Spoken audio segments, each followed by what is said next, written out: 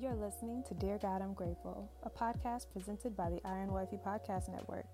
I'm your host, Michaela Robertson, and thank you for joining me for a daily dose of gratitude. Without further ado, let's get into what we're grateful for today.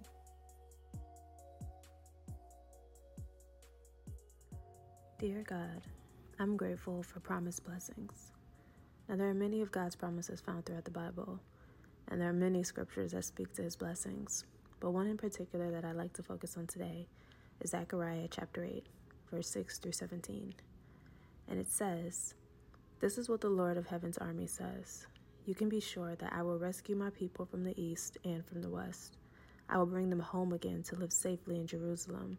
They will be my people, and I will be faithful and just toward them as their God. This is what the Lord of Heaven's army says. Be strong and finish the task. Ever since the laying of the foundation of the temple of the Lord of Heaven's armies, you've heard what the prophets have been saying about completing the building. Before the work on the temple began, there were no jobs, no money, no way to hire people or animals. No traveler was safe from the enemy, for there were enemies on all sides, and I had turned everyone against each other.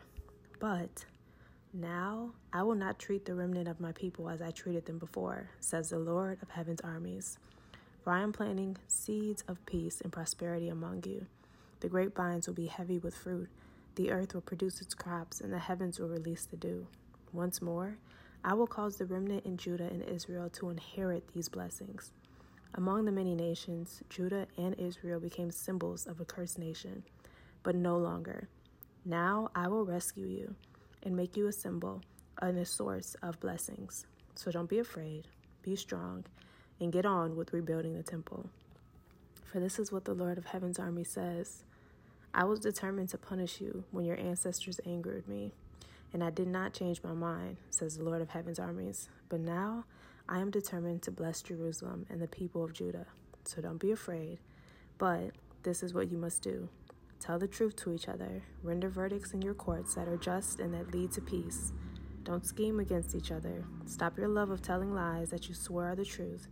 And I hate all these things, says the Lord of Heaven's armies." And so that's Zechariah chapter 8, verse 6 through 17. And so I'm grateful today for the promised blessings. Here in the scripture alone, we saw 3, maybe 4 promised blessings. For one, the Lord said he's going to rescue his people and bring them home to live safely in the kingdom of God. That is a huge blessing for a group of people who were formerly seen as the curse or who were formerly forbidden to receive any type of blessing because of their sin. So to be able to be rescued, to be able to receive salvation, to be able to live safely, that is truly a blessing. Another blessing or promised blessing that the Lord mentions is that he is going to allow us to be strong and finish the task. Our ancestors before us were unable to do what the Lord had commanded them to do. They didn't have the strength. They didn't have the discipline. They didn't have the willpower.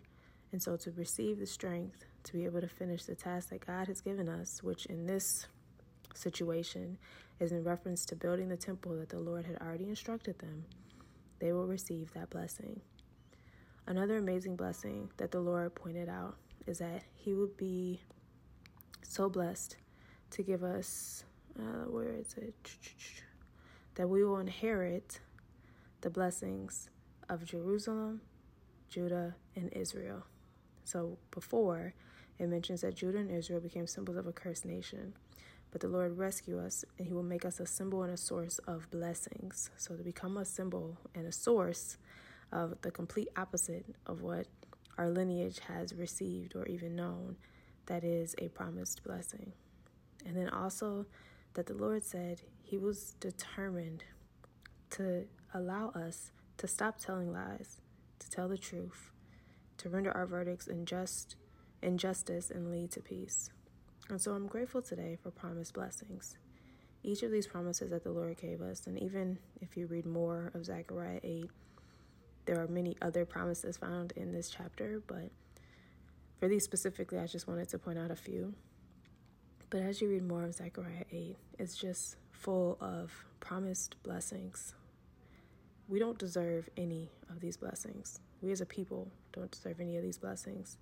And so the fact that the Lord had promised this long ago, and that his promises still stand true today, and that the Lord is a man of his word, and he will never go back on it, just goes to show that we as God's people will receive the blessings that he has in store. And so that concludes today's episode of Dear God, I'm Grateful. I am grateful for promised blessings. And I will talk to you loves tomorrow in another episode. Bye. Thank you so much for listening, and I hope you'll join me here tomorrow. God is good all the time, and all the time I am grateful. God loves you, and so do I. Have a grateful day.